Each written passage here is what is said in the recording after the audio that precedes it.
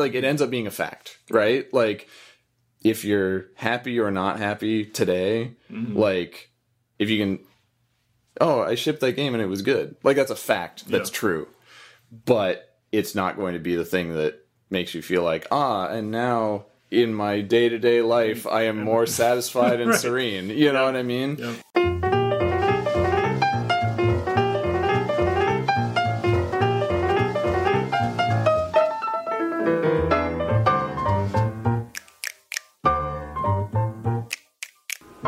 Hi, everybody. This is Soren Johnson, and you are listening to Designer Notes, a podcast about why we make games. Today, we are talking to veteran game designer Steve Gaynor. Steve is a co-founder at the Fullbright Company, where he is currently working on the immersive narrative game Tacoma. He is best known for his work on Bioshock 2, Minerva's Den, and Gone Home.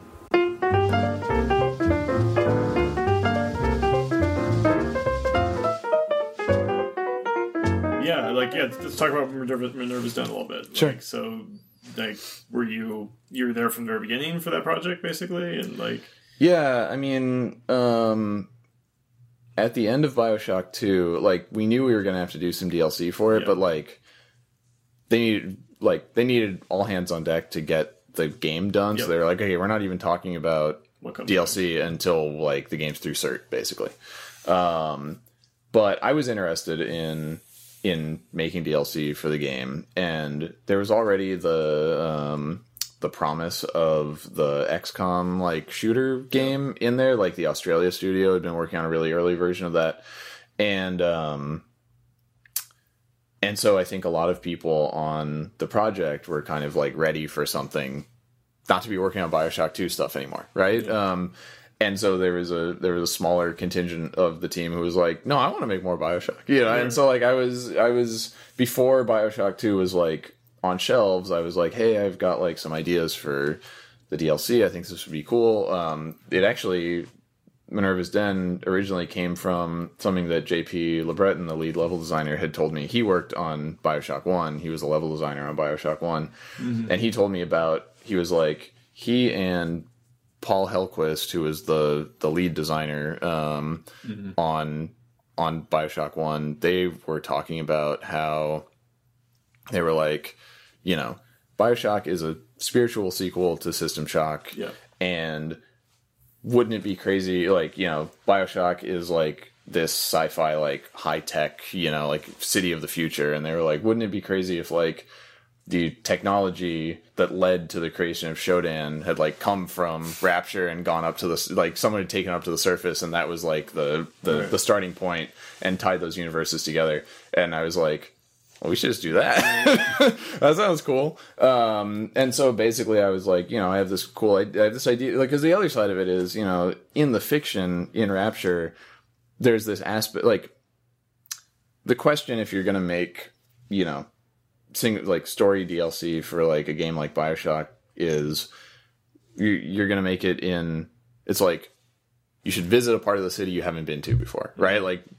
Bioshock implies that Rapture is a much bigger city than the parts you actually visit. So it's okay, well, there's all of these flying bots that navigate on their own, and there's these turrets that have target acquisition, and there's these motion sensing doors that open and close when you go near them, and all this kind of stuff. And I'm like, there's obviously some kind of awesome mainframe computer somewhere in Rapture that's running all of this stuff. Yeah. And so between the whole System Shock connection thing and the implication within the game that there must be some kind of computerization in this place, it was I was like, hey, if we're going to make DLC, it would be cool to go to the computer center of Rapture and make it a System Shocky AI thing. And so, I was surprised, on the day when, Zach just pulled me into a side room at the studio, and he was like, hey, so, I'm going to make you the lead on the DLC. I was like, what? He was like, yeah, I mean, you've got ideas for it. Yeah. Your levels are good. We'd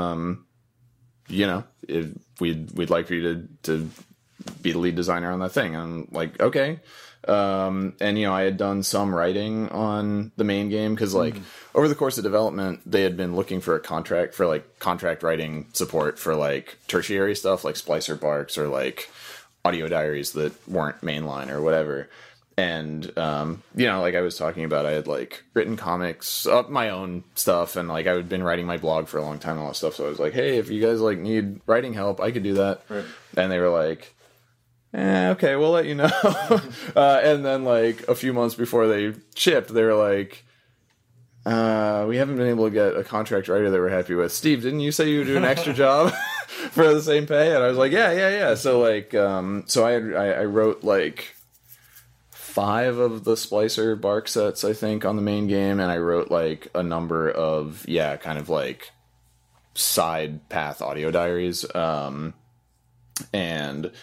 so they were like, you got an idea for the DLC, if you want to write the story and, like, be the lead on the thing, that's what we want you to do. So I was like, okay, I mean, that's a big responsibility, but let's go for it. And so, it was like the full development cycle of that game from start to finish was 9 months, but the first 3 months was just me and the lead level artist. And so, like, I, wrote out the story arc for what was going to happen over the course of the DLC, and then me and the lead level artist, basically, I would gray block. So I gray blocked all of the levels in the DLC, and then he would go through and do, like, a pass on, like, let's make this not look like shit, as far as, like, architectural proportions and all that kind of stuff, and we kind of went around on that. And so that was the first 3 months of, like, block everything in, do a basic scripting path of being able to walk it end to end and, like, click on the thing in the order to open the door and to be able to get to, like, the end screen. And then, like, 3 months after we started that whole process and had been, like, writing scripts and editing them and getting feedback from the leads on that, we brought in 2 additional level designers and 2 environment artists and a gameplay programmer. And we started, like, blocking in the actual content and scripted stuff and new weapons and plasmids and enemies and all that kind of stuff. So, like, production on it was 6 months end to end. So, it's like when you got a bunch of pre-existing content to use and a bunch of stable development tools, like, you can knock some stuff out, man. But it was a good experience, like, just being able to be involved with seems like all of the layers of design or all the layers of development, from, like, being involved with casting the voice actors for the performances down to actually scripting stuff and placing ammo, and all those kind of things. It's very holistic. It seemed to get very good critical response for DLC for DLC. In the sense that, like, most DLC kind of just passes, right? Like, people don't really single it out. Like, were people responding to the things that you were hoping they would? Like, I mean, like, what was it that made it so, like, work so well for people? So I think that, first and foremost, we were very grateful that it did seem like people really responded to it. And part of that goes to 2K in terms of, like, they treated it like a full release, like a small full release. But, they did, like, they sent me to a bunch of, outlets in the city to do, like, a little press tour for it, and, like, we sent review codes to people, and they did a good job of, like, getting the word out, and we, like, made a cool trailer for it. It wasn't like they're just like, okay, we made it, we put it on the storefront, we're done, but then I think once people actually got their hands on it, I think that one of my goals for the DLC was I thought it would be really cool to basically have the full, like, player power arc of the entire, of, like, the full campaign of the main game, but just, like, in 3 levels in this, like, 4-hour experience. You go from having, like, a melee weapon and 1 plasmid to, like, the full upgrade path of the entire game. So it's like, I think that people responded to it being effectively just, like, a super condensed entire game, like, in that system space. Do you think Bioshock games are too long? Like, not Bioshock specifically, but, like, like, a lot of games are long. Yeah, no, I mean, like, I think that a lot of people, I think that the general playtime for Minerva's Den was like 4 to 6 hours. Mm-hmm. And I mean, that's more or less the length of some games' single player campaign, right? I mean, I think that, I think there's a lot of value to, giving a game's campaign all the room that it needs to breathe, but like, I don't think Bioshock 1 would have suffered from having its campaign edited down a little bit. A little bit. I do think that's something that there was just a straight up improvement in Bioshock 2. I think that actually the pacing of the single player experience was really solid. And I mean, you know, like there's no, like, comparatively, I think that the pacing and the length and the overall, like, moment-to-moment structure of Bioshock 2's single-player campaign is just, like, better balanced as just, like, a thing. So I think that Bioshock 1 is, like, obviously the more iconic, memorable kind of, like, thing. Sure. But as something that's just, like, playable, you know, you can play through the Bioshock 2 campaign and you're like, oh wow, this is like, you know, I'm rolling through this. It feels good to get all the way through it, and by the time you're done, you're like, oh wow, okay, that was a, you know, a solid, just solid progression all the way through, right? And so I think that, I don't know, I like a lot of games that are really long, but I think that that there was I guess for me, it was sort of like there was an interesting potential challenge there to say, like, if we just took out all of the downtime between continuing to, like, improve, or, you know, make choices about what you're upgrading or whatever, and just, like, make it as condensed and focused as possible, like, we could do that and it would be cool, you know? Because the other side of it is the only other options. I mean, there's a lot of options, right? But, like, the other options you have are either start the player with a whole lot of shit, which I don't think is a good place to go to, or only have them go through, like, the first 3 levels of the game's progression, which is, like, you already did that. Or kind of pick and choose and be like, okay, you're going to go through the whole power arc, but only of these 3 weapons and these 4 plasmas. So, like, why do I get to choose that as the designer? Why not just say, like, okay, like, we're just going to say you can go from 0 to 100, and it's up to you to choose how you build that, you know? But, like, and we had to make some interesting compromises, like, or interesting adjustments. Like, for instance, in the Bioshock games, you upgrade plasmids by going to a Gatherer's Garden, like, upgrade vending machine, basically. And so it has a whole list of all the plasmid upgrades and all the tonic upgrades and stuff that you can get in it. But weapon upgrades are done with the Power to the People machines, which is like one machine is one upgrade.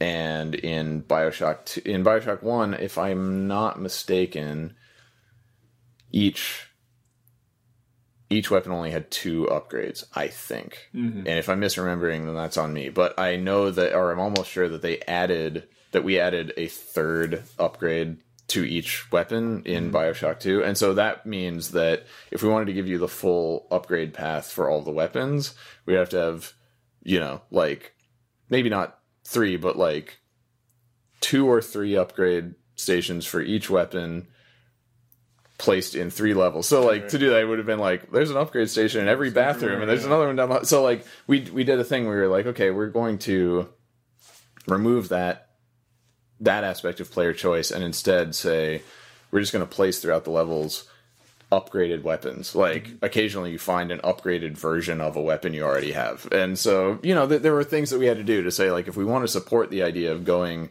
from the bottom of the power curve to the top, we have to adjust how some of the systems work, based on just, like, having less square footage, right? So there are some systems that effectively rely on larger scope, and if the scope gets smaller, the system has to change. So there's certainly some stuff that it's like those two things can't stand on their own. Yeah. But we definitely wanted to say, like, we want to make a story-based DLC for this thing. We don't want to make it, like, that it happens, you know, between level 2 and 3 of the main game. So you have to, like, insert it mentally there. We want it to have to be, like, a standalone story that takes place within kind of the same timeline and fictional universe, but that doesn't actually, like, touch the main game. So they don't have to, like, reconcile with each other, you know? And so we're like, okay, in the main game you play as like a prototype Big Daddy. You aren't the only one in the world. We'll say there was another one over here in this other part of the city, and he has his own story that takes place over here on the other, you know, on the south side of Rapture or whatever.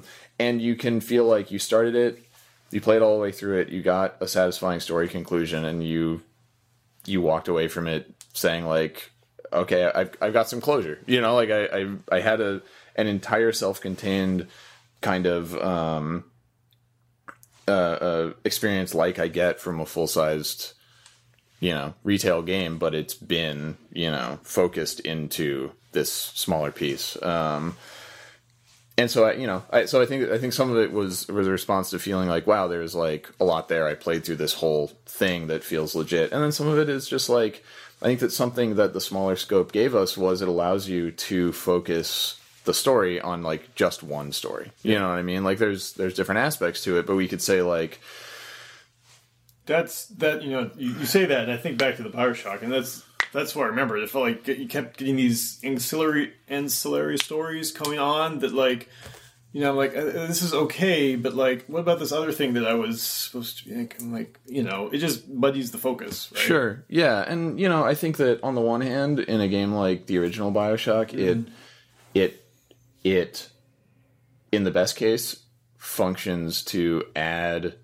richness and breadth to the idea of, like, wow, there's a lot going on in this city and all adds up to this other thing. But it means that all of those things do have to kind of coexist, and focus does have to shift. And so, you know, we were like, okay, if we've got 3 levels, we can say the entire story of this whole thing is the story of this guy.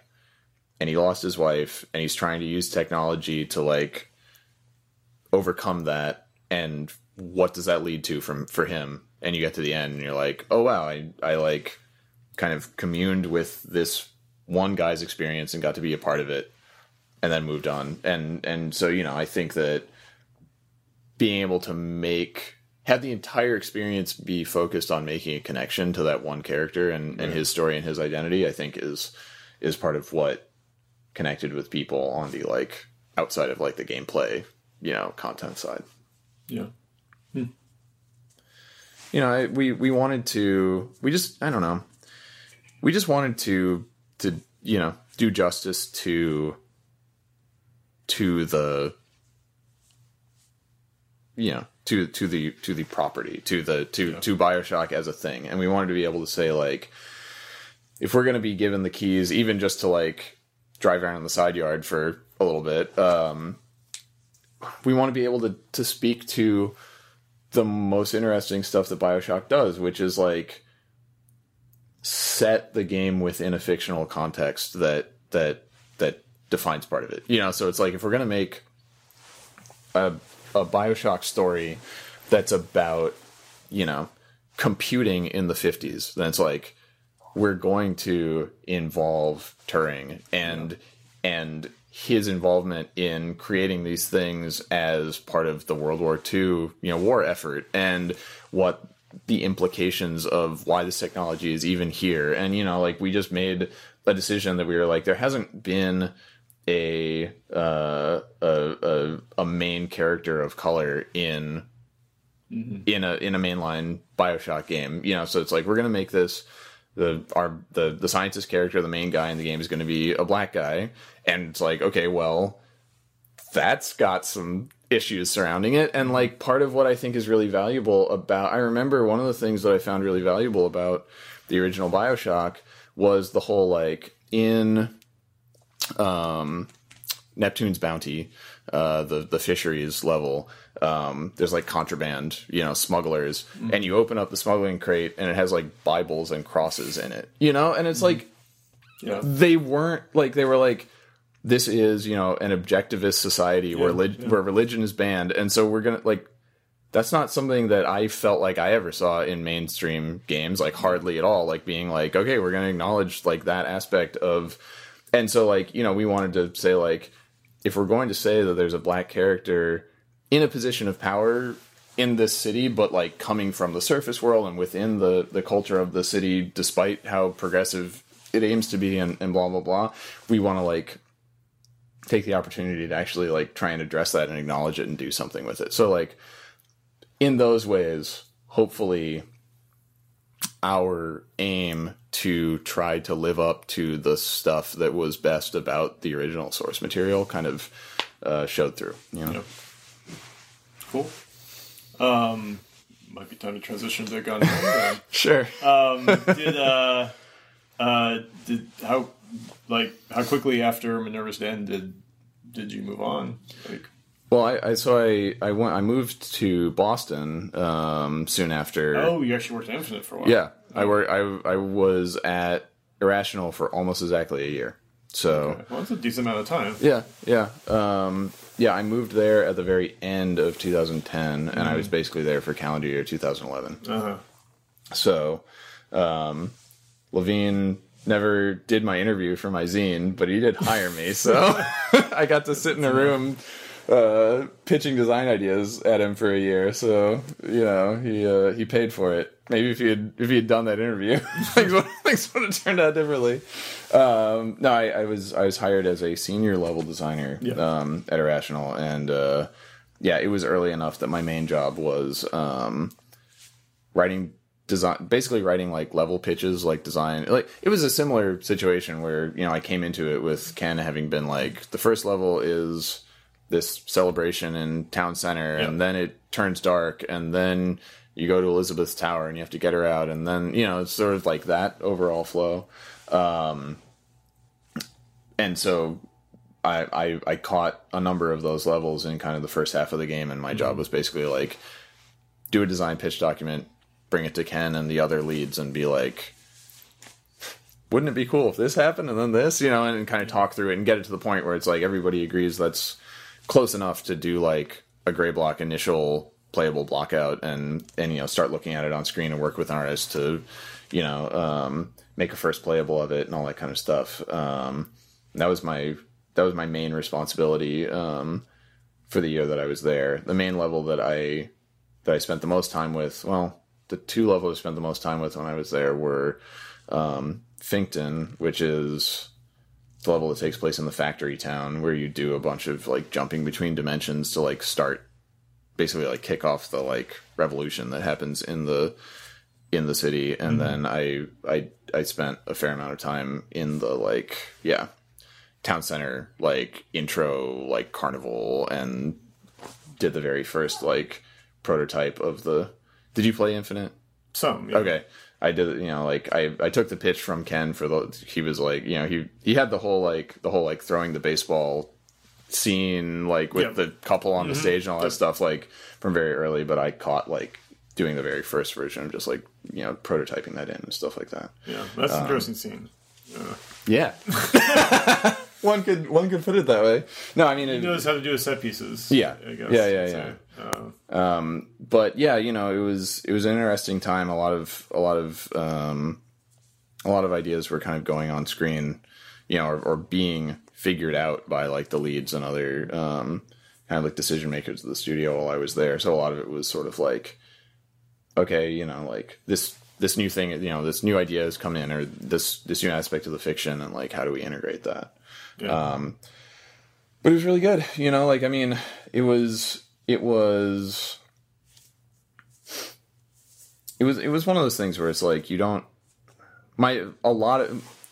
let's see, two sides of the coin. One side of the coin that is like, it was sort of like the cartoonishly like platonic ideal of like what you think your job like as a designer is going to be, is like, go sit in a room with Ken Levine and tell him what ideas you think are cool you should put in the game. And the other side of it is your job is come up with ideas that some other guy likes, which is a hard Sure. which is it's just a hard position to be in, because like, doesn't matter, like, maybe you like it, maybe you think he'll like it, maybe, it's just like, it's a lot of like, try it, see what you think, like try to develop a mental model of what someone else's expectations are, but like, was that less of the system for Bioshock 2? I mean, like, because like theoretically it's not necessarily a different structure, right? It's just, I think the process was different. I mean, I think that like, for better or worse, at Irrational, a lot of it was more like,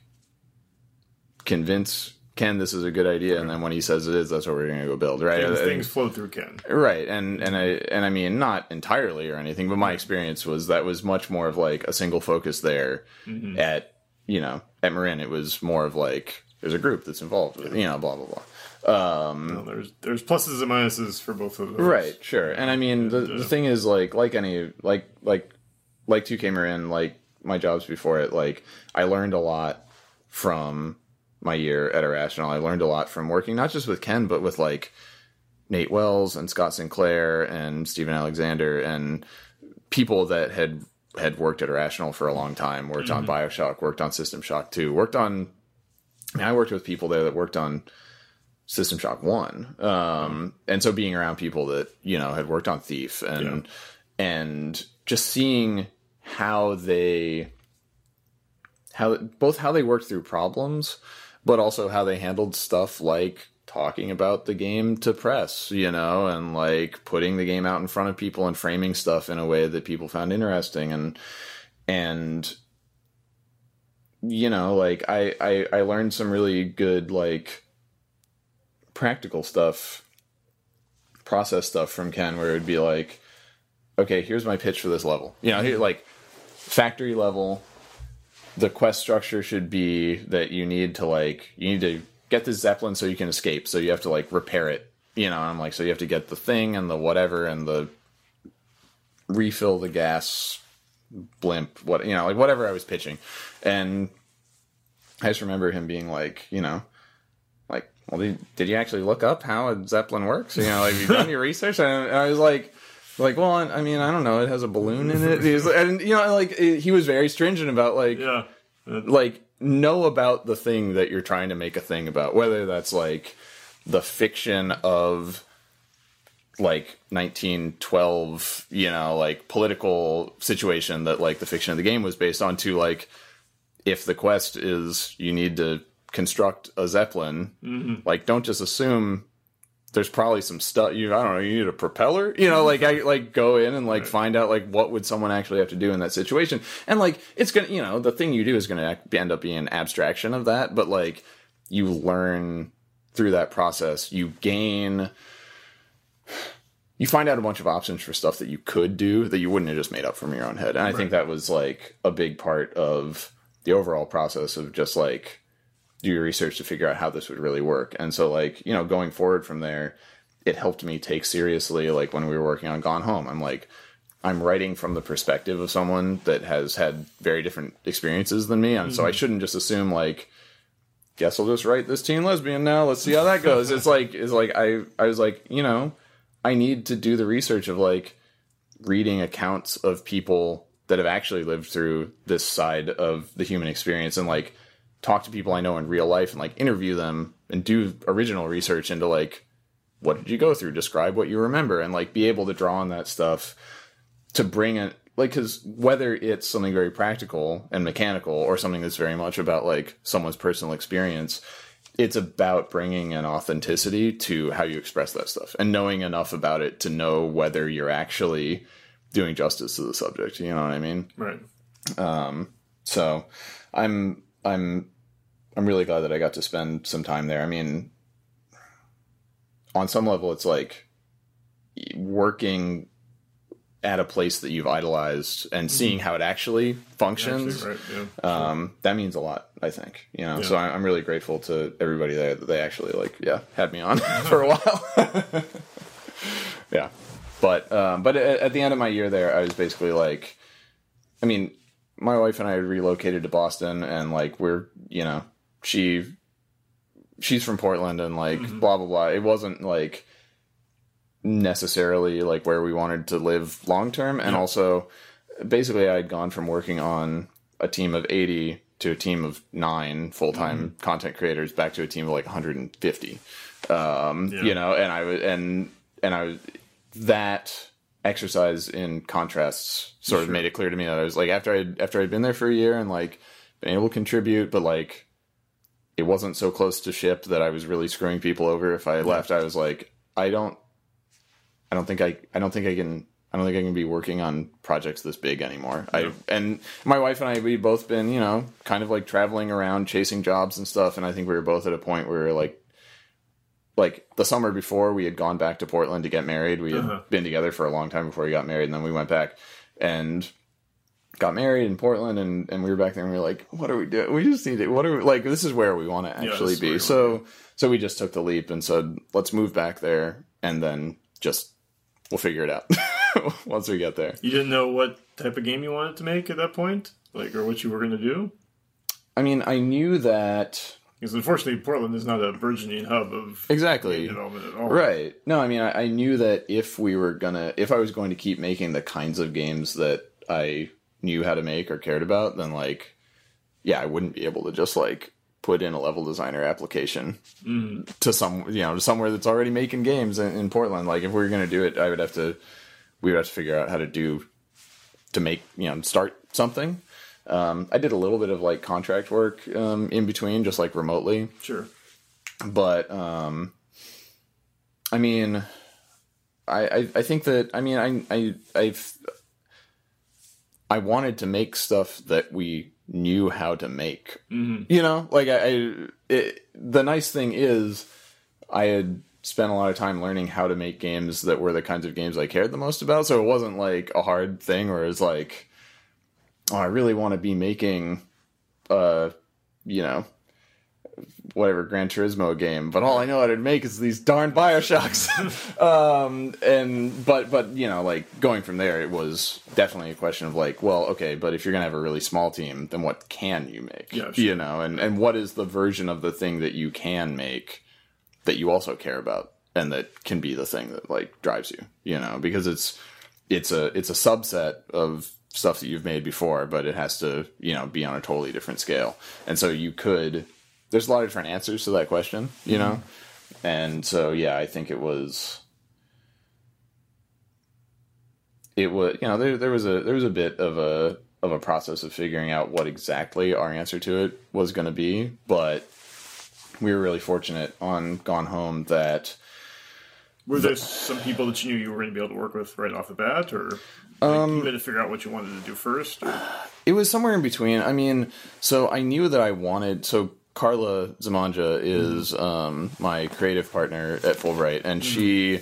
we had started working together at 2K because she was basically, like, doing, like...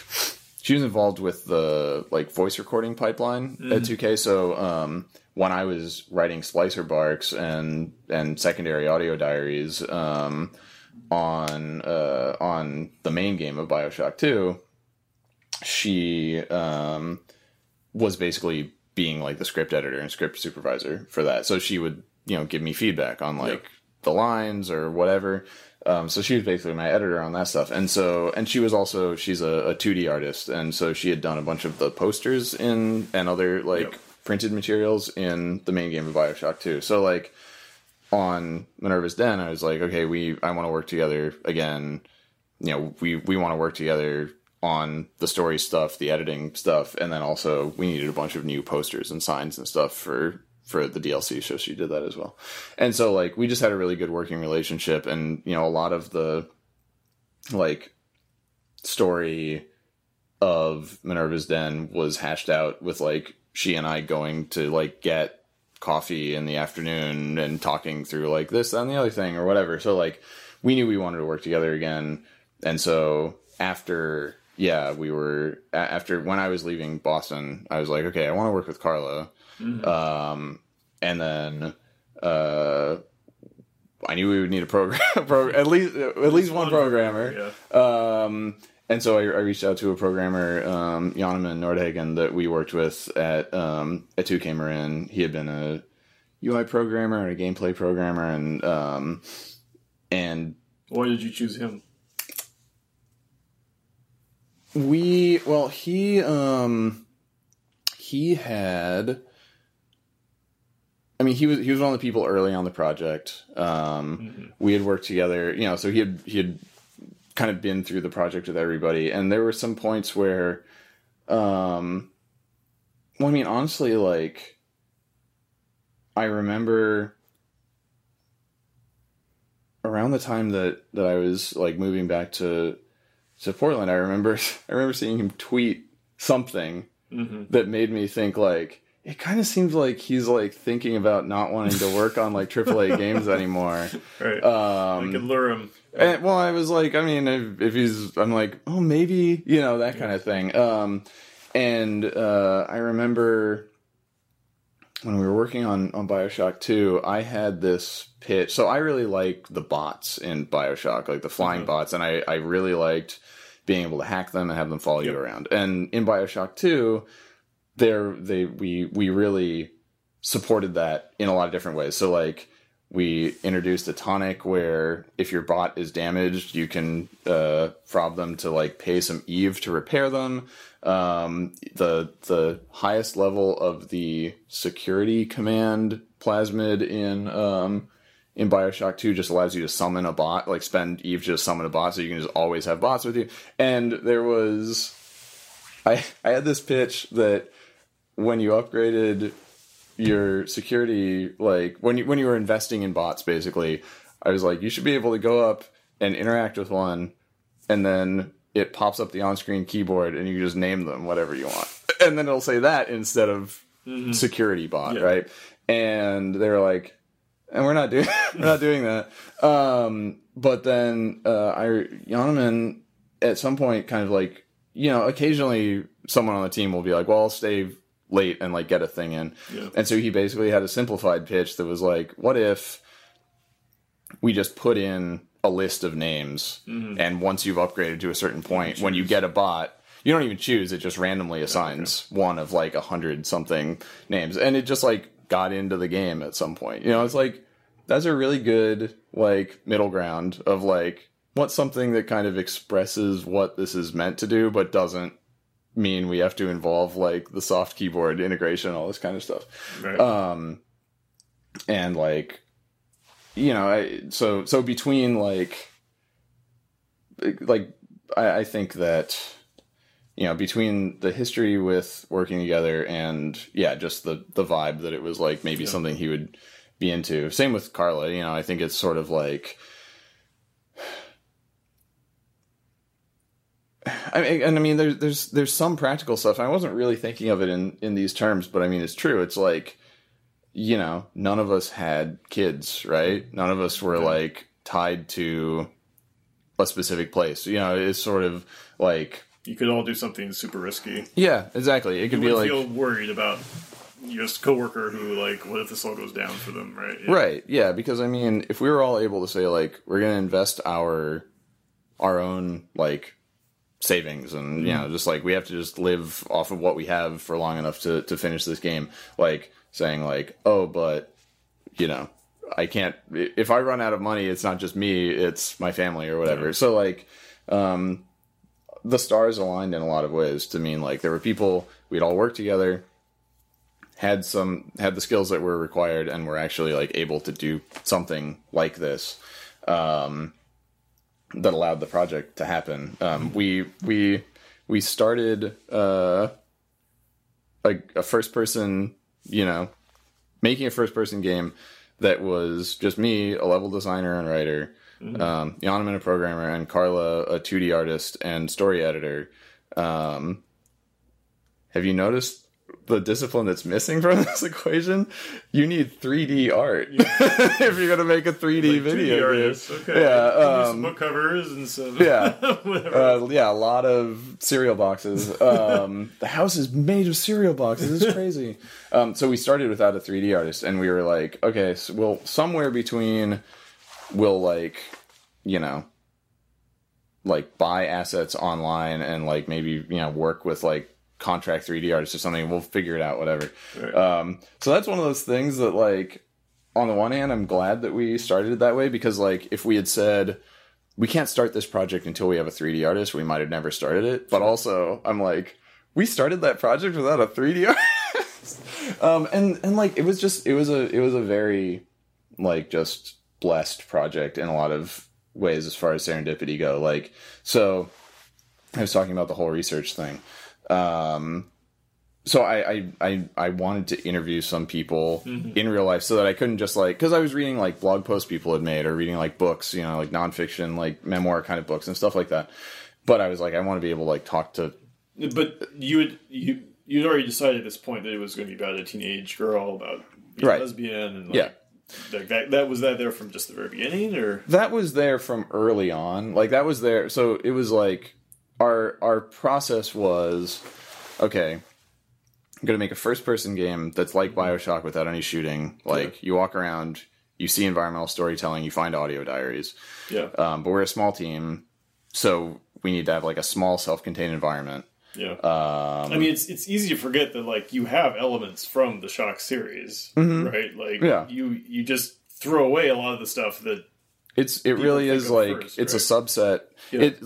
It's Bioshock minus everything except, like, the first-person story exploration, audio diary stuff, and then plus the, like, object examination, like, note reading stuff. But, like, we've got a mini-map that, you know, like, whatever, right? And so, you know, we were like, okay, if that's the heart of the experience, but we're a small team, so we need to make, like, a small, single, contiguous space that doesn't have a lot of floor square footage overall. It's like, okay, well, it could be just like a family's house that'll have a lot of stuff in it that you can tell who these people were. It's small enough we can build it. Okay. And so then the question is like, so the conflict that drives the story has to happen like inside the house, right? Like it can't be it can't be a game where you explore a house, but all the interesting stuff happened, you know, whatever. At the I don't know. Yeah. At some place you never get to visit. Right. So it's like, okay, so the conflict kind of has to happen between within the family on some level. And so we were just thinking, you know, we were thinking of examples, and we were just like, you know, I was like, okay, well, you know, Romeo and Juliet is like a classic, like the kid falls in love with somebody they're not supposed to. Right. Parents are mad about it. It's like, that's like irreconcilable differences that can drive a whole thing. And we were like, you know, the modern version of that wouldn't be, you know, two feuding clans probably, but like if the kid falls in love with somebody of the same sex and the parents don't agree, you know, aren't supportive, and like, you know, she's like afraid of what the other kids at school are going to think, and there's all those sorts of things. And so that was our basic driver. We were like, okay, it's going to be about this kid and what she's going through and the person she falls in love with, and it's a love story and like blah, blah, blah. And so, yeah, at that point, it's sort of like, yeah, you have that realization of like, well, I'm a 30-year-old guy, right? Writing a teen lesbian. Okay. It's like you could say, well, that means I shouldn't do that. But you can also say that just means I need to take it really seriously. You know what I mean? Like if you're going to do it, you have to do it in a way that like, I mean, I think it would be very easy for you to do it poorly. Yes. Right? Yep. Okay, well, that's the third option. Not do it, do it and take it really seriously, or just say, fuck it, I don't, like, whatever. I mean, I don't know. I mean, should lesbians not be able to write stories about straight people? I think that everybody... I mean, I'm probably being a little reductive there. And, I mean, fair enough, but I mean, I think that there's a question of just, like, if one is not given license to write outside their own experience, then you can only write autobiography, right? And I mean, there are certain fields that you could step into that are more or less fraught than others, right? But at the point where we decided, here are our characters, we're more interested in writing a teen girl for whatever. I mean, just like that was basically just a subjective experience. Like, are we picturing why did you choose a girl instead of a guy? I think just me and Carlo were both like, I don't know, I think it should be the daughter of the family. Like, I don't think it was heavily considered. I think we were both just like, that's what, I don't know, we want to do that, you know, and so then you have to follow the implications of that. Yeah. So I wanted to interview people. So I interviewed a woman that my wife had gone to grad school with,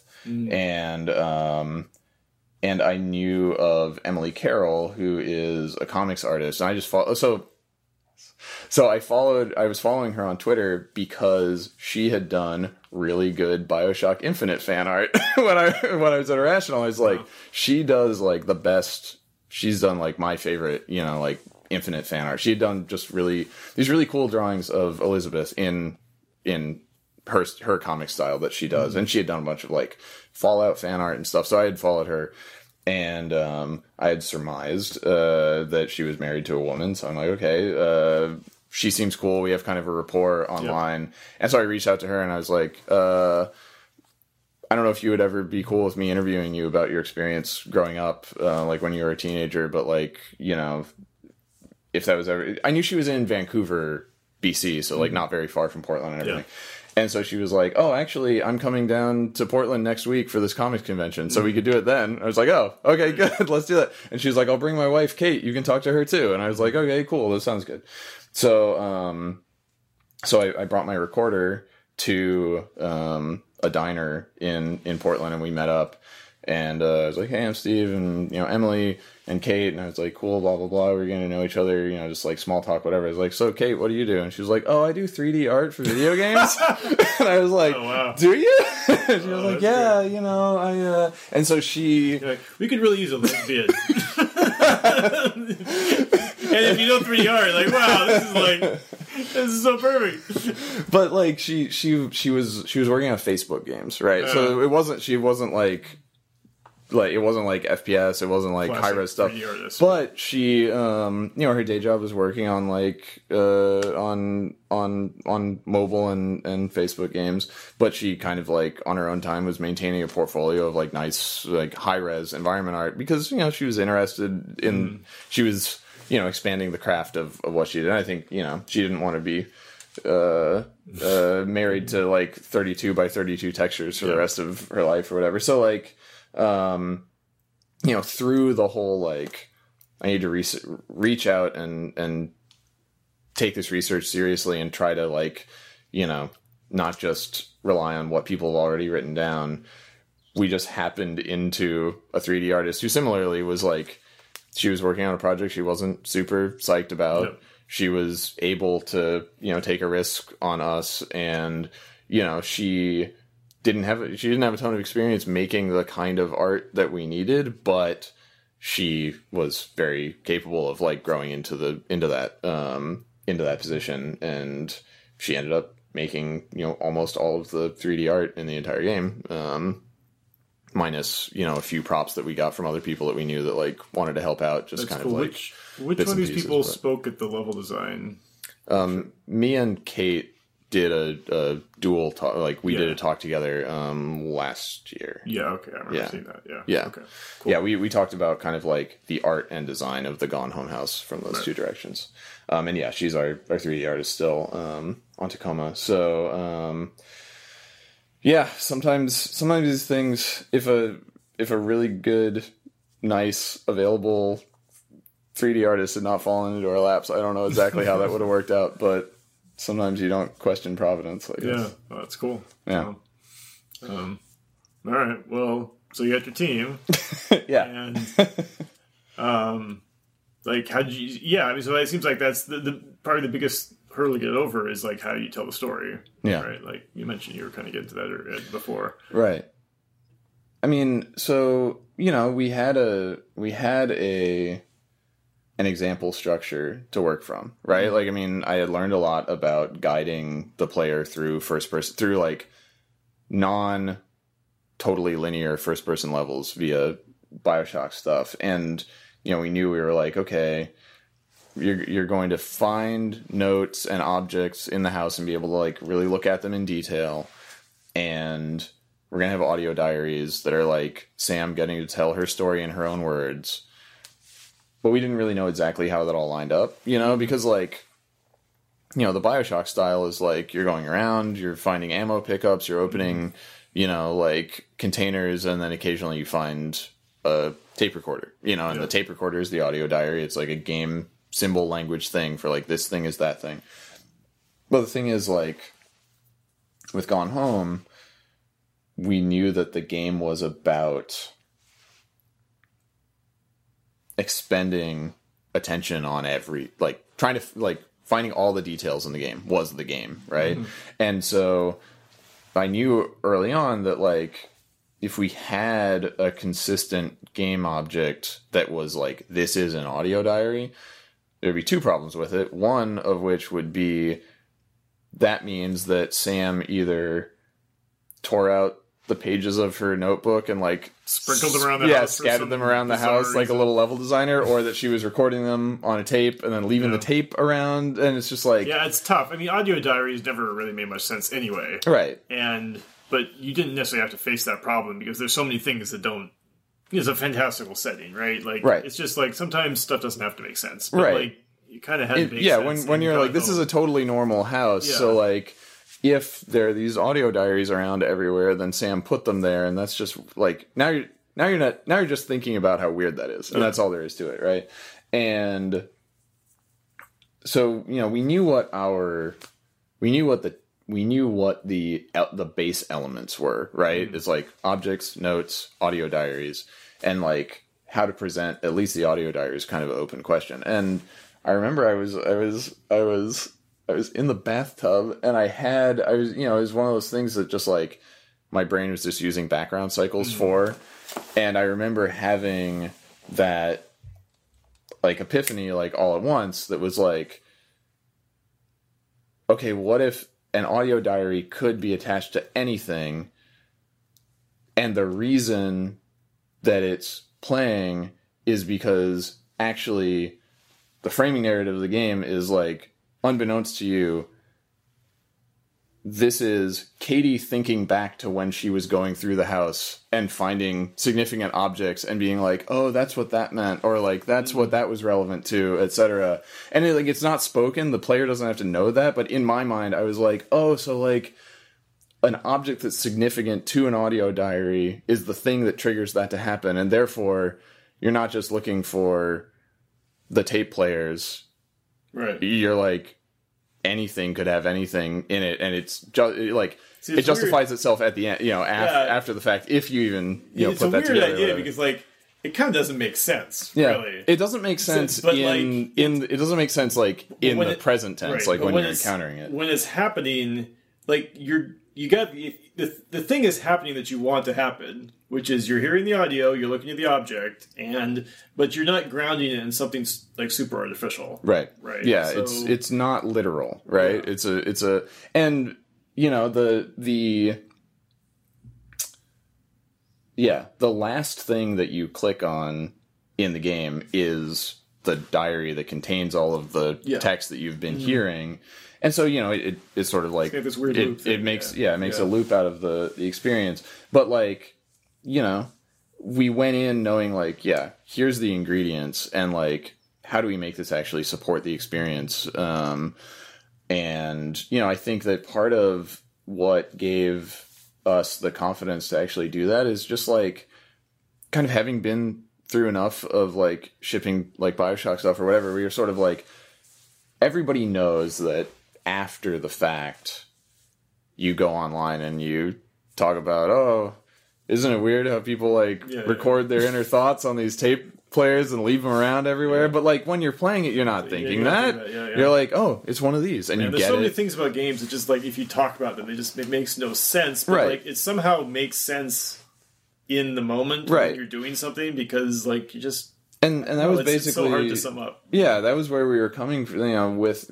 With the way audio diaries are presented in Gone Home, was like, it won't make sense when you first encounter it, but like, I know from player psychology that the arc will be I'm clicking on some things, I'm looking at some things, I close this document, whoa, an audio diary is playing, well, that's weird.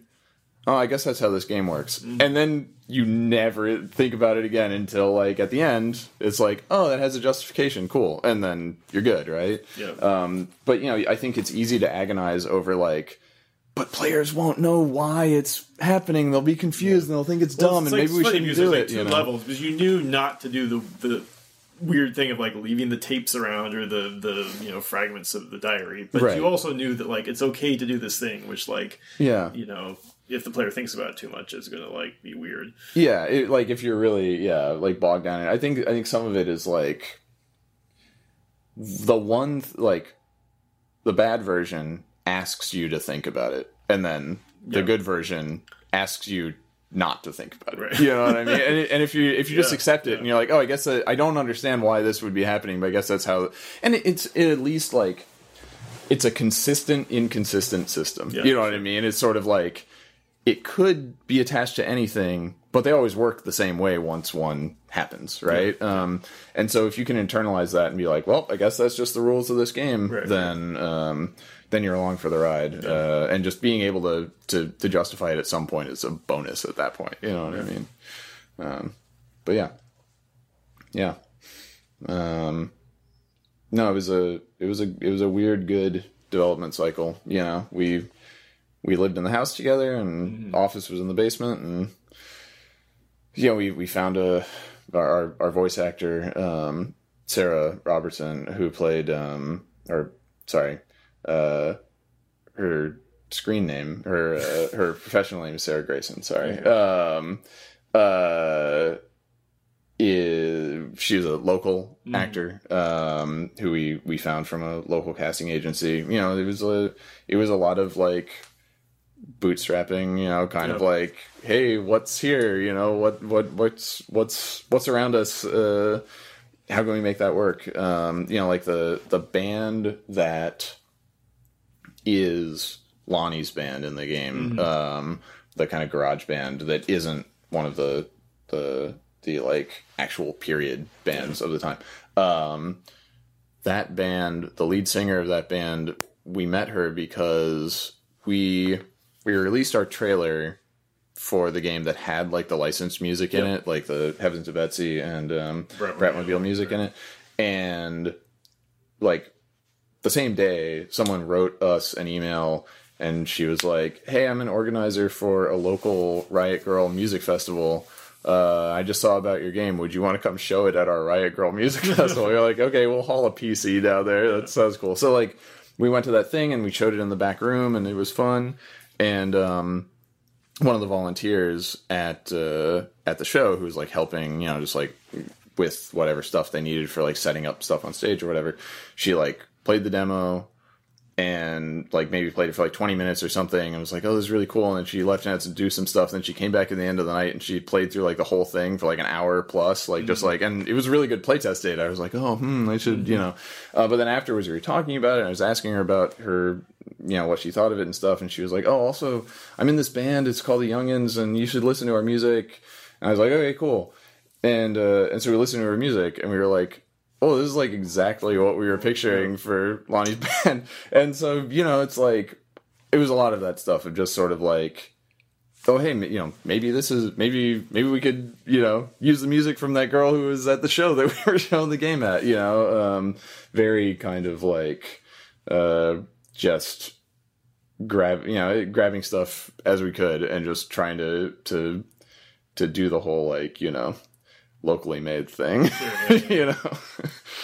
So it seems like what a lot of people responded positively with Gone Home was that, you know, in some sense, the player interaction was like kind of like piecing together the story that was coming to you in all these weird, out of control fragments, right? Where it's like, you know, you're like reading chapters randomly from a book, right? Yeah.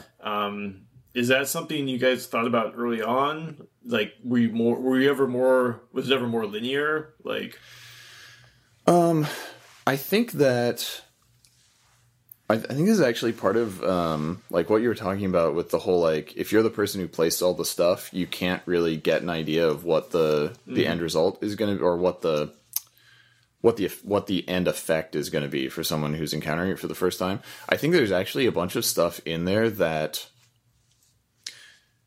we didn't even think of really as being placed non-linearly because, you know, like, I already knew what all the stuff in a row was going to be. You know what I mean? And so I was like, well, I know where this is going. Yeah. We need a chapter from Sam's, like, you know, fiction writing here. Okay, that should go here. And then, like, don't really think about it, but I was like, oh, okay, like, after the fact, you're like, oh, right, that means that most players will encounter, like, the first thing in the chain, and then the last thing in the chain, and then the middle. And like I wrote them in order, right. and you know, like it some things I think might seem more conscious and intentional than they really were. Whereas more like, okay, let's put this and then this. Oh, we need something like this here. Oh, we can put this here, and like it's cool that in spite of it all, people are very capable of like making those chronological connections. You know, when they, because if you find A, B, and C in total, people are actually really good at like putting them in order, even if they found them out of order. You know, it's more interesting to like not, you know, it's like you did it the like the official way, right? And then like, you know, it becomes more interesting if it's like it's not in the order that obviously makes sense. And like, you know, you make some bad assumptions maybe, and like, you know, you get corrected and well, or you see things that are insignificant and then, or you don't have context for, and then gaining the context for them later is a lot more interesting than being totally set up for something and then seeing the thing. Yeah, you know what I mean. Sometimes I pick up if there's a book that I'm not sure if I want to read. Sometimes I just like open in the middle and I just start reading. Yeah, and it's always been a really interesting experience because like then like the first part of the book becomes this totally different experience than you would have gotten the other way around, right? And like I'll never know what it would have been like to read that book the normal way, right? But I got my own kind of bizarre version of it, right? And like, that's really cool. You know, that's the I don't know this popped in my. I don't know if this was popped in my head. What do you guys put in the bathrooms? Like, were there mirrors? We made medicine cabinets that had like wooden slats on the front. Like basically, we had this 1990 Sears home catalog that we use as reference, and so they had bathrooms and bedrooms and kitchens and all this kind of stuff. And yeah, we saw this this medicine cabinet where instead of having a mirror on the front, it was like, because obviously I was just like, you can't obviously have mirrors. Yeah, like I think I realized at the end of Gone Home, I'm like, wait, there are no mirrors in that house, because obviously like you'd be totally screwed then. Yeah, either that or you're all vampires, right? Right. Yeah. No, we were like, the only place that you're going to be like, there should be a mirror here is the bathroom. So we'll make a medicine cabinet that doesn't have a mirror on the front of it. The other thing that we didn't do was there's no showers in the house. The Greenbriers only take baths. Vampires only take baths. Yeah. Because you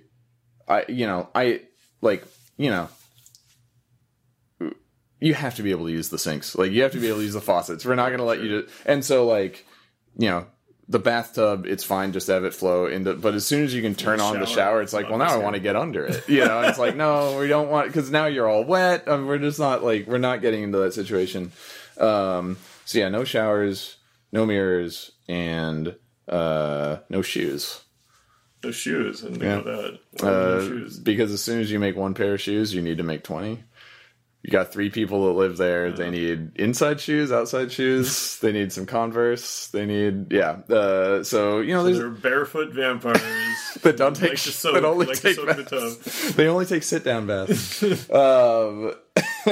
know, and it's one of those things that, I think it's one of those things that, like, being cognizant of what, it's the whole, like, you know, the phrase that Hitchcock used or popularized, the fridge moment, you know, where it's like, there are certain things that are okay if they don't make sense, as long as you don't think about it until after the credits have already rolled. And so, like, you know, our 2 options were make Muddy boots and Sam's shoes and Dad's shoes and Mom's shoes and put them in the closet, or just don't make any.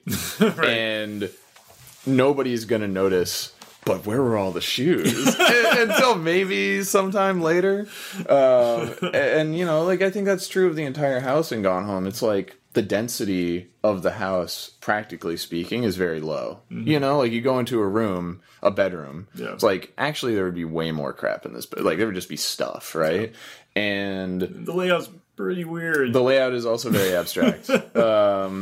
But hopefully I think that generally speaking, when the player is in the situation, they're thinking locally, about like, okay, the hallway leads to the bedroom, leads to the master bathroom, that's how a house works. Or you're thinking, okay, there's a bed and there's posters on the wall and there's a desk with schoolwork on it and it's kind of messy. This is a teenager's room. Yeah. And you're not like, well, but there would be like 10 times as much stuff in here if this was really a teenager's room. And you're like, no, it's like it has all of the signifiers of what this place is. Mm-hmm. And I accept that this is a representation of that. And my mind is much better at acknowledging that all of the proper like major signifiers are here than it is at conceptualizing what is all the clutter that is missing, because like in life, that's the stuff we tune out, like not that the listeners can see this, but like if you look over this desk right now, you don't know how many cables are plugged. There's tons of cables and crap plugged in there. And I just got here. And that's the stuff that your brain is just like, there's something, I don't know, there's something there, just tune it out, and so no, it kind of like putting the stuff on screen that the player's brain knows needs to be there to be this kind of space, and then just like letting the rest of the stuff go. It also in practical terms, like gameplay terms, it means that the game filters itself to say like, in Gone Home, you need to be able to click on everything, examine everything, read everything. And so if we only put in the stuff that you can actually do that with, then like that solves itself. You don't have to say like, well, why can't I mess with all the pile of, stuffed animals that are cluttered in the corner? It's like, well, because there's a one stuffed animal, it's on the bed, you can click on it, you get it. That's one of the things that's supposed to be in a teen girl's room. You're good. Right. Yeah. So you guys did Gone Home. I'm kind of curious, like how, like what you thought was going to happen, like what you thought the reception was going to be like for Gone Home before like it came out. Our biggest goal was to like make something we would like if we were players, and like by the end of the thing, we were like, I think we made a game that's good. Okay, I think I think I would like this if I downloaded it.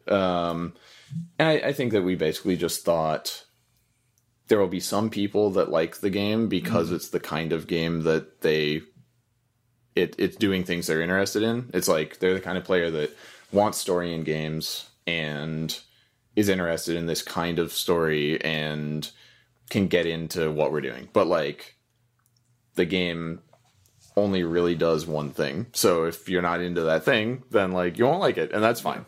And that means that our audience will be limited to people that are like into that, and hopefully if they play it, they'll think it's a good one of those, and everybody else will be like, oh, I don't know, that's not my thing. And I think that the response, the positive response and the like discussion that it led to was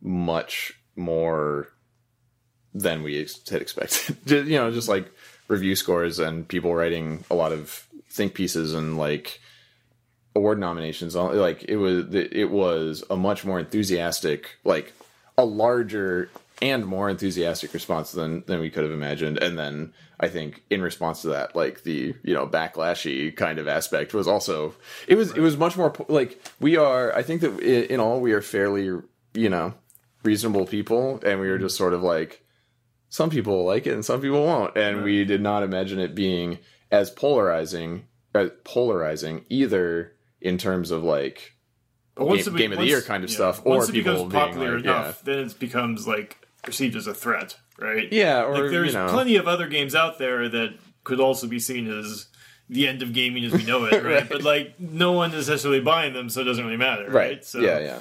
And so it was certainly interesting, but I think that any negative stuff is like far outweighed by the amount of response we got from people that were like, this game really personally meant a lot to me for XYZ reason. I connected to this because it reflects the experience of someone that is in my life who I care about, or it reminds me of my relationship with my kids, or I went through something a lot like that. Like whatever aspect of it is that people were like, I saw myself in this game and that mattered to me. Yeah. I think that is all you can really hope for when you're trying to put something out into the world, Yeah. So, what did it feel like to? It's kind of, I'm not sure right this way to ask this question, but like, you were making a game that like very few other people were trying to make a game like this, right? Like it was, it was a very unusual choice, and it didn't really have an obvious commercial path. Right, like you could probably, I could see you could probably do some math and like, oh, we might, probably maybe do okay if this happens and that happens. Yeah, but I can only assume it succeeded, like beyond what you guys could have imagined. Right? Yeah, for sure. Like, what does that feel like? I mean, it is. I mean, it's surreal, I guess. I mean, like when we put on tuxes and evening gowns and went to the BAFTAs in London and like went up on stage, like it's like, okay, I didn't expect to have to rent a tuxedo as a result of this game. You know what I mean? Or any of the aspects of just like people's response to it, or just like, okay, we need to record an acceptance video for the Spike VGX Awards. Just like it's like, it's weird stuff. We're just like, okay, people like people really care. Like the thing that we made actually spoke to people in a way that we could only assume would have been much more subdued than it ended up being. And I think it was a time and place thing of like you said, it was a game that certainly had precedence, not just in like what we had worked on professionally before, but we were looking at games like Dear Esther and Proteus, and like the mod version of the Stanley Parable, and even Amnesia, which is obviously a horror game, but it's also like you don't have any weapons. Right, it's like a non-combat horror game.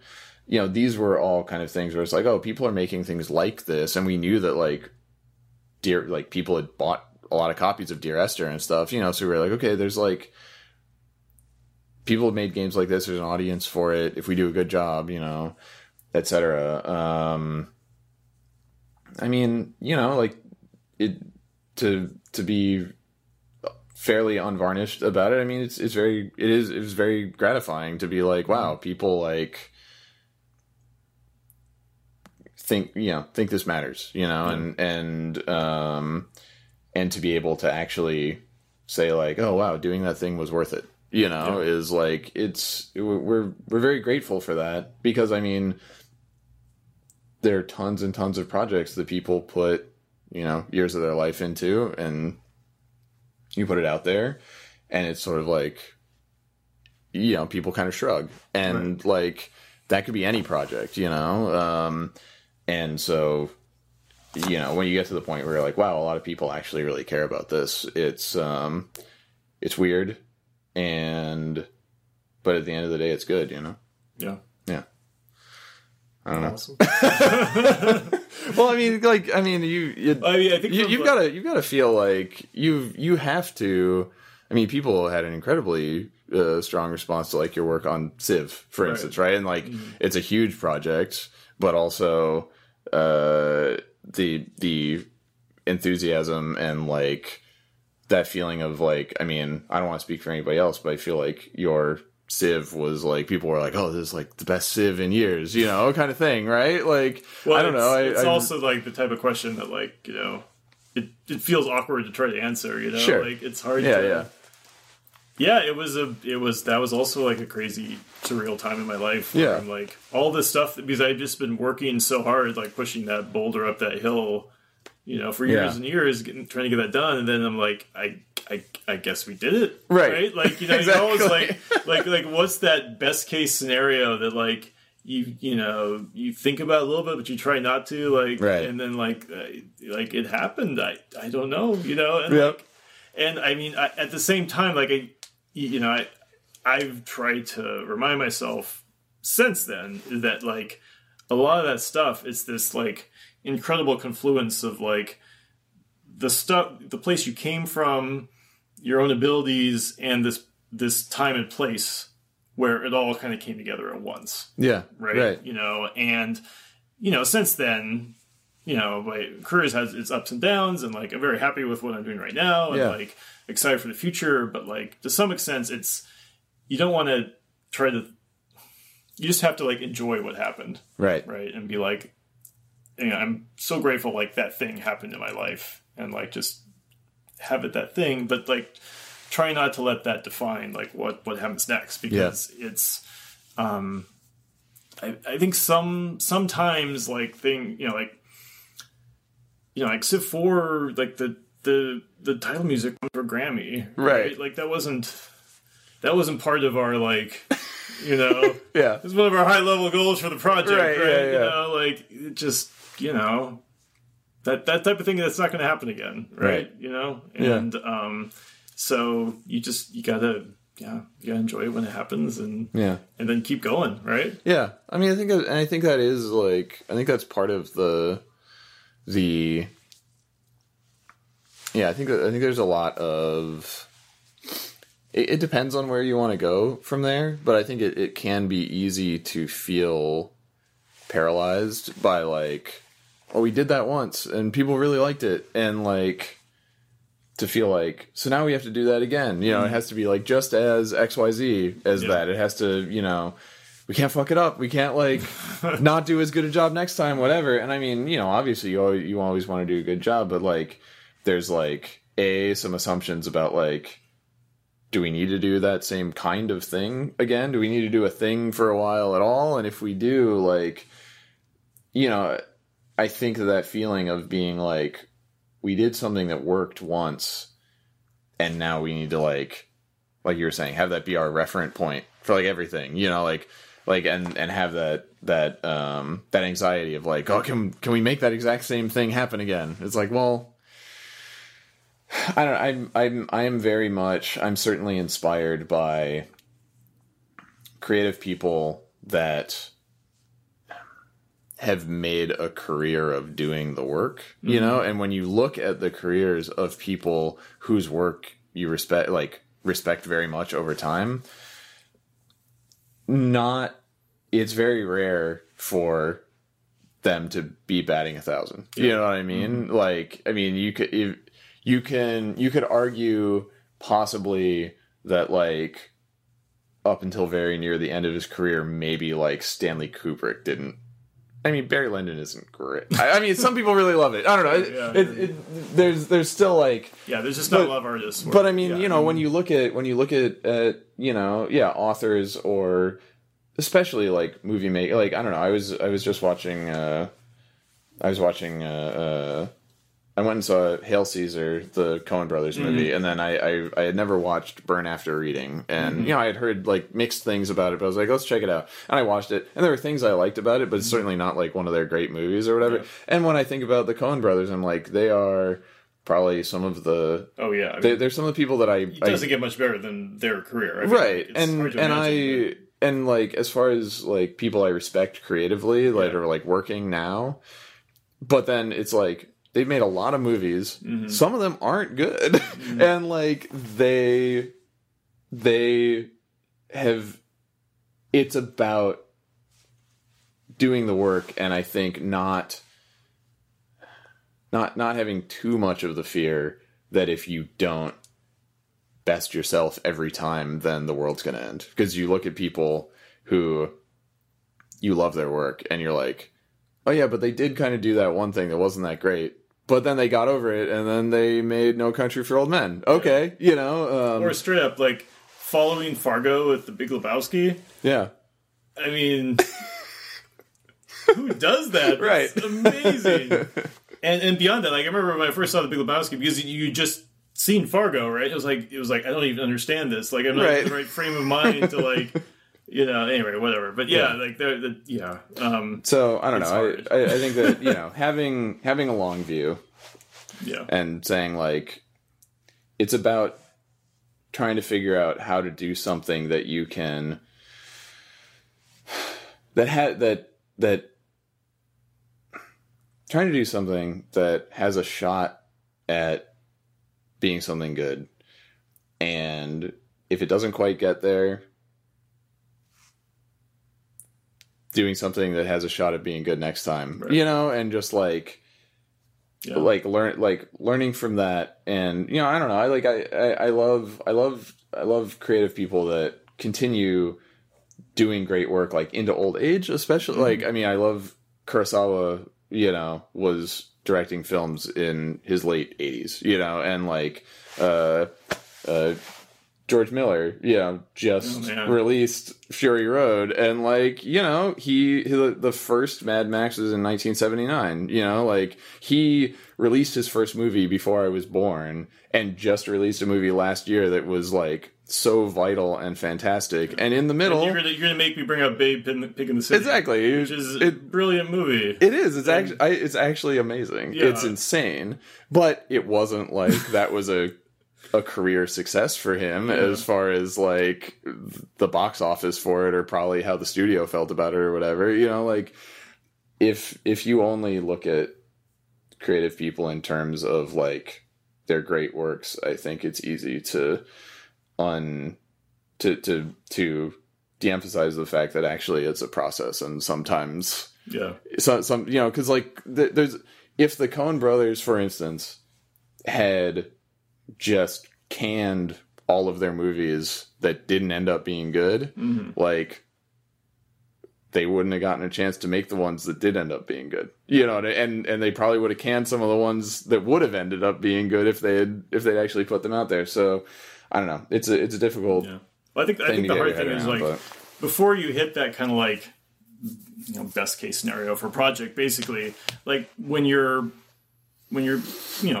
starting out and you're hoping to succeed, that level of success to you, it's kind of that is the goal, and you almost forget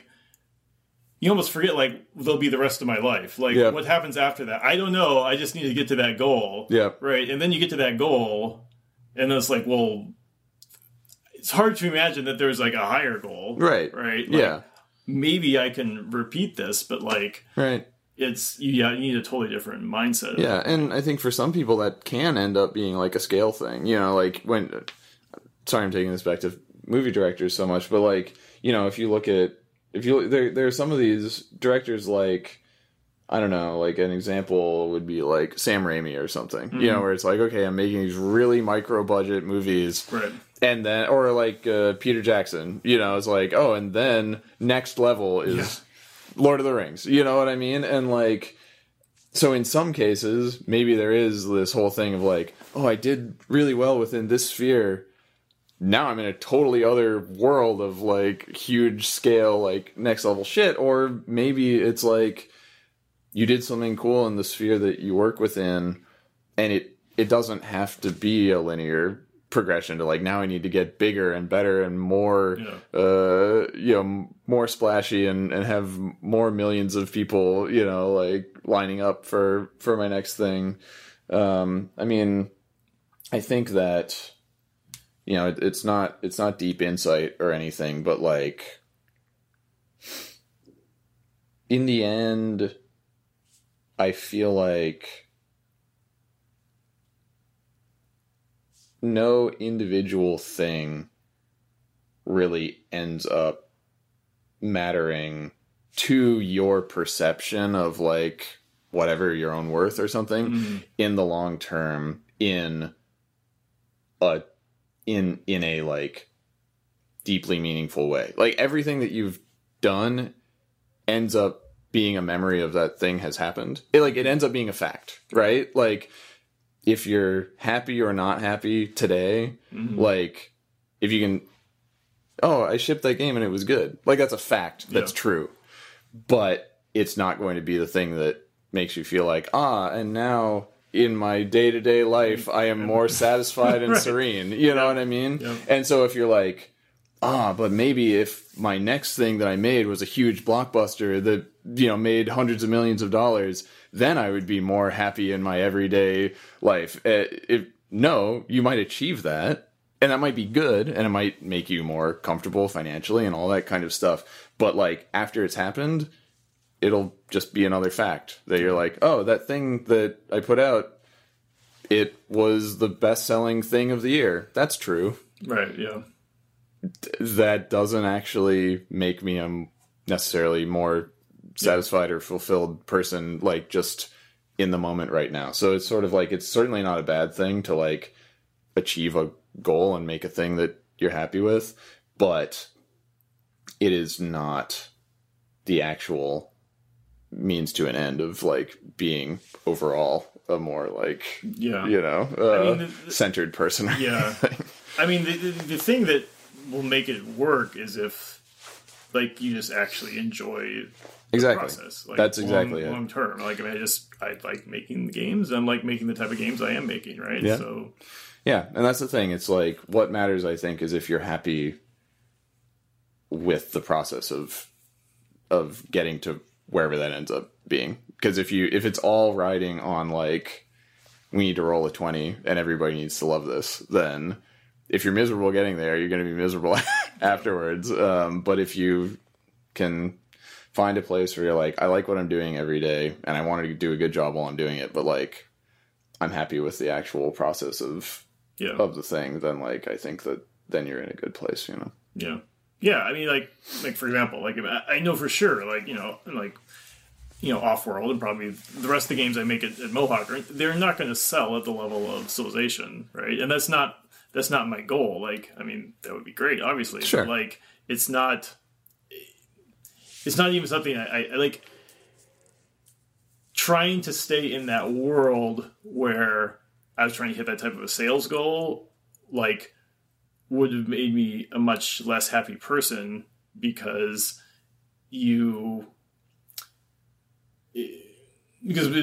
my goal is to I'm happy as if I can innovate on mechanics, right? Sure, yeah. And the bigger the project is, the harder that is to do. Right. So, like, if it, in a sense, it's better for me to be in a position where I can sell less copies but be able to do the stuff that I'm interested in. Right. As long as that can be something that makes the overall enterprise sustainable, then, like, absolutely, and there's stuff with what we're doing now with Tacoma that is like, we're a larger team now, and we are making a game that we couldn't make with a smaller team. Yep. You know what I mean? And so, like, within the expansion that we've done, it's justifying the project that we're working on and vice versa. Do you know what I mean? And so I think that, as long as it's a case of, like, we can do something that we think is worthwhile that we wouldn't have been able to do otherwise, and that's why we're, like, taking a next step in, team size and budget and all that kind of stuff, then hopefully that makes it worth it, as opposed to, the means to the end thing of, like, let's have more people so the game looks fancier so that we can sell more copies of it, et cetera. And, hopefully, if it's in the service of this will allow us to make a game that we want to make that nobody else would make, that we wouldn't be able to make otherwise, then, hopefully at that point, whether, millions of people buy it or thousands of people buy it, the fact that you've made a thing that is something that could only have come from the process that you used to make it, and that, like, stands on its own as something that's worth interacting with, and, like, hopefully, as long as you don't starve doing it, then hopefully it was worth doing in the end. Yeah, that's the big question for me long term, is, like, is this type of indie development, like, sustainable? Like, that's all I want, right? Like, I just want to be able to keep making the games that interest us, over and over, right? And it's not necessarily something you see a lot of a company that just, like, is able to stay at a certain size, make a certain scale project, and just do it, over and over again. It kind of, like, there's just that traditional thing where they just get, bigger and bigger and bigger. Yeah. And then you either are too big to be sustainable, or you're big enough that you're either too big to be sustainable, and you address that by either going out of business or being acquired by somewhere, which is that leads to a whole other thing. Yeah. I think it is hard to say okay, we're in our comfort zone and we're gonna actually maintain that in a way that allows us to do things that we care about. You know what I mean? Yeah. Do you want to talk about Tacoma a little bit, or sure? Yeah. Just so you know, the podcast probably won't come out for a full year. Oh, really? A whole year? Wow. Okay. Exactly. I've got them stockpiled. Okay. So. Okay. When I was doing the tone control stuff, I think that you kind of blasted them all out, basically. Well, I released them twice a month for 6 or 8 months. So I think that the longest delayed one was 3 months or something like that. But anyway, sure, no problem. I mean, then this will be an interesting perspective on the game. Will Tacoma be out by then? I mean, it depends, I guess. We just yesterday, a year ago, announced that we're going to be in spring 2017, and we don't have an exact date at this point. So if it's a year from now, the answer is maybe. Yeah, I can just hold the podcast till after the game show. Yeah, you could put it out on release week as whatever you want. Actually, that's probably would make sense. No, I mean we're at a point right now where we put the game out in front of press and stuff last summer in 2015. And we basically, between our own internal stuff and sending the game to playtesters, other developers that we know to playtest it and give us feedback, there was a bunch of core conceptual stuff that wasn't as fully realized as we needed it to be, to say yes, we can really invest in, we can be confident in investing in shipping, making the rest of this game that we've put on screen. So, a lot of the last 6 months has been much more involved in re-examining a number of core assumptions about game still takes place on a space station. It's the same characters that live on the space station that they have been. It's the same fictional setting and a lot of the same core premise stuff, but a lot of it is about how things function. You know what I mean? So it's how does gravity really function on this station? How would it really function on a station that was built for long-term habitation? We have this augmented reality stuff that's about, the world being overlaid with digital projections, and what are we really trying to say about how that would work and what it means in our universe, and how the player doesn't just observe it or be near it, but actually engage with it and interact with it. So, we've spent a fair amount of time, I don't know, we rethought what the fictional function of the station is, and rebuilt the actual playable space of it entirely. And also, came back to just what it, this technology, this AR technology, how do people in the fiction relate to it, and how can we express that to the player in a way that's direct and makes you think oh, I'm experiencing this in at least an abstraction of the way that someone in this world might, and what are we trying to say about what yeah, I mean, why are you making a game about this? I wanted to push ourselves outside of what we had already done in terms of, we did a kind of period game, right? We did a 1995, it's a specific year in the past. And we wanted to do another game that's, based off of the heart of Gone Home, in terms of it's a first person exploration game about finding the story in this place. But we didn't want to say it's like that, but 1960. It's like that, but 1840. It's like that, but whatever. a foreign country instead of America or something, I felt like for us not to just like get into kind of just like time and place Mad Libs, we needed to say like it takes place in a time that doesn't actually exist yet. And I think some of it is just like pure like geeky, like I like System Shock. What if it was on a space station? But like when you say what if it was on a space station? What if it was on a space station? 75-ish years from now, how do we extrapolate the time that we live in to something that we feel like isn't like this is going to be an accurate, prediction of how the future is really going to turn out, but a plausible extrapolation of our time towards like where technology and, kind of like geopolitical stuff could lead. And so going from there, it's like, I just think that augmented reality is a thing that makes sense as a technology that could become pervasive. There's just like digital information that like supplements your understanding of the world.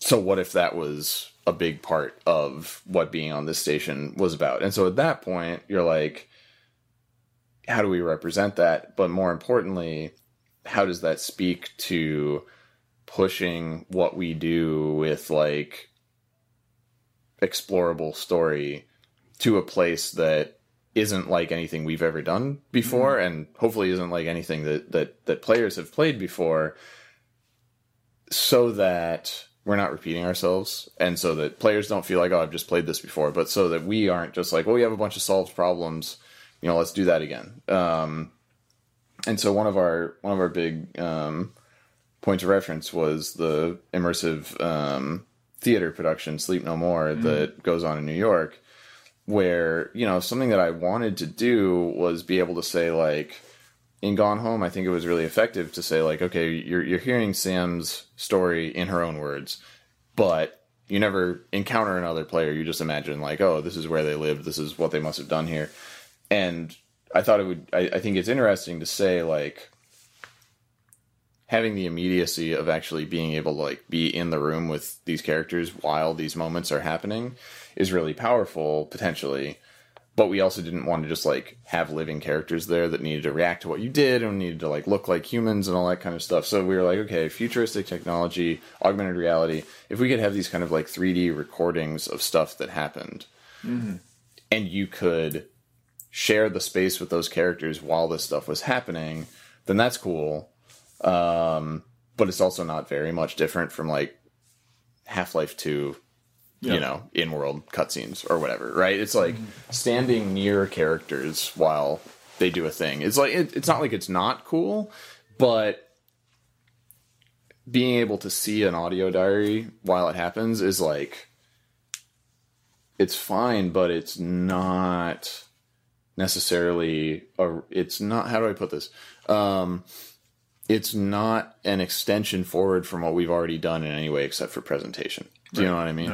And so, what really interested us about Sleep No More, and I won't go into it super amounts because I've talked about it on other stuff, but it's like it's this theater performance where you're in a space that's a converted motel, and the audience is in the same space with the performers, and they move throughout the space, and you can follow performers like between rooms and between floors, and they they cross paths and do a scene, and then one of them leaves one way and one goes the other way, and you're like, which one am I going to follow? And it's very, you're very involved with kind of like deciding how you're going to engage with the performance.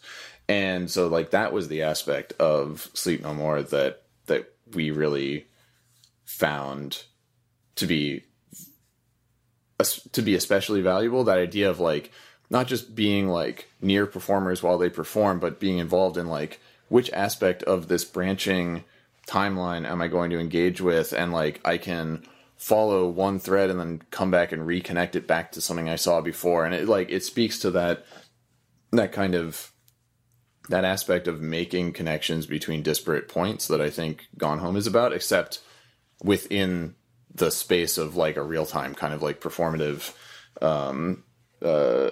expression. And so you know, some of the stuff that we wanted to push on was say, like, okay, well, if this is a digital recording of what happened with these characters, and you can be in the room with them at the time, if we were to expand that to say all of the characters on the station are in this wing and they're involved with this recording, and some of them are off doing one thing, some of them are off doing another thing, and some of them might split off and come and cross paths with the other characters and then move away, and you as the player know that you can only be in one place at one time. Right. But if we say this is a digital recording, so we're going to give you full control of rewinding and fast forwarding and pausing and moving the characters through the timeline, and then also being able to move yourself in space and really be directly involved in that entire dialogue of like, okay, I just watched what these characters were doing, but then I saw those characters came and met up with them at this point, so I should see what happened there. Okay, now I'm going to rewind it and follow them back to their starting point and make all these connections and kind of like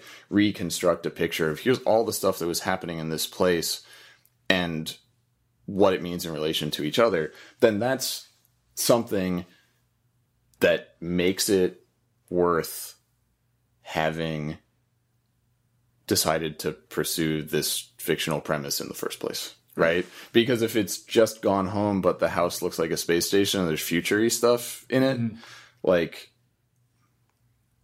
I mean, maybe that's fine, but kind of why bother? You know, like, what we really want to do is say, like, here's how we pay off the implications of, like, why it matters to me as a player of a video game that I'm in this futuristic setting with this like unfamiliar technology. It's not just nice to look at. It's like it's like you were saying about, you know, wanting to innovate and continue to explore within the mechanical space that you work in. It's like this justifies me being there as a player. Like, that's why it matters that I'm even like driving this whole experience. You know, I'm not passive. I'm not just being an observer. I am taking advantage of what the premise offers to really be like deeply involved in my understanding of what's going on in this game world. So, you know, we have a lot of development left to do of actually like putting the stuff in a lot of the stuff in the game. But, you know, in the meantime, since the last time that we were kind of like taking the game out and parading it around, that's, you know, that was the stuff that we had to kind of ask ourselves the hard questions and be like, what are we actually trying to talk about? And are we doing it? Right. And we aren't. So like, how do we do it? And so hopefully now we're at a point where we're like, we know how we're doing it. So let's get the rest of it done. You know what I mean? Yeah. That was a long answer, sorry. Yeah. Well, no, I mean, it makes sense to go sci-fi, so which enables like an actual new interaction with something that happened in the past. Right. And that pushes us to say, like, we can't relate to this content in the exact same way we have before, you know, as developers. So, yeah, you know, I think if you allow yourself to do the thing that you're already comfortable with, then you'll do it. Yeah. So, yeah. Well, so this whole type of game, you know, if you lump you in with like games like, you know, like Durester and Firewatch just came out. Yeah, Firewatch a year ago. A year ago, I was like, oh man, so much has changed since then. It's interesting to see the progression of, you know, one of the ways that you could have described Gone Home was, well, it's a game about people, right? Yeah. You know, like, you know, which has always been like kind of an important goal that for video games, which has been hard to get to, is like, how do we make a game about people? And of course, one of the great ironies about Gone Home is like, it's about people, but there's no real people in the game. There's no people at all, yeah. And that's kind of actually been the standard for, you know, that genre or subgenre or whatever, right? And so, yeah, with Firewatch, it's like, well, okay, the step they took was audio. Right. Like, yeah. that's there's someone else, but you're only hearing, like, you're interacting with them, but yeah, only over the radio, Yeah. And for Tacoma, you know, you're seeing characters now, but they're not gonna react to you. Right. And they're very abstracted. It's like the impression of characters, right? Yeah. Right. So you don't have to deal with all of the, like, you know, the messiness of humans. Uncanny Valley, and also AI reactions. Yeah, all the stuff, yeah. Yeah. Well, and also, like, aside from what it allows us to avoid, it also enables us to say, if in the fiction it's a recording, that justifies you being able to actually have interactive control over it. Because if it was a person, you couldn't be like, I'm rewinding them. Yeah. So, yeah. Yeah. But I guess what I'm getting at is, like, are we on this path where, you know, you wanted to make a game about people with Gone Home, but you really had no choice. Like, with, like, 4 people, you know, scrappy new little studio, like, you know, the only thing we can do is, like, you're finding things and you're listening to stuff. That's basically one way. Like, do you see, like, 10 years from now, 20 years from now, like, you're going to be able to make games about people that really have people in them? Like, or is that even something that you'd want to get to? Or? I think that there's a lot of aspects of game creation that, practically speaking, quickly